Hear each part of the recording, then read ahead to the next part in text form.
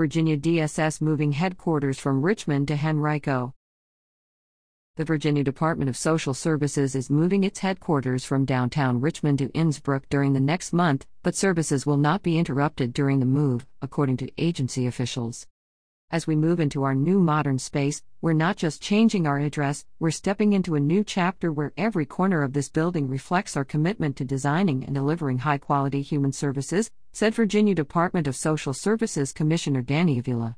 Just as our services and programs must be continuously evaluated and adapted to the needs of Virginians, so too should our workspace be intentionally evaluated and designed in order to better serve Virginia families through improved teamwork and collaborative engagement at our administrative headquarters.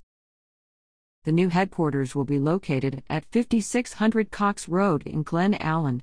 The move will allow for better and more streamlined work, collaboration, and communication between the different parts of the social services system, officials said. Contact information and scheduled services with local offices, including case managers and medical assistants enrollment specialists, also will not be impacted by VDSS transition to the new location, officials said, and VDSS staff contact information, such as phone numbers and email addresses, will remain consistent. For details about the move, visit the Virginia Department of Social Services website.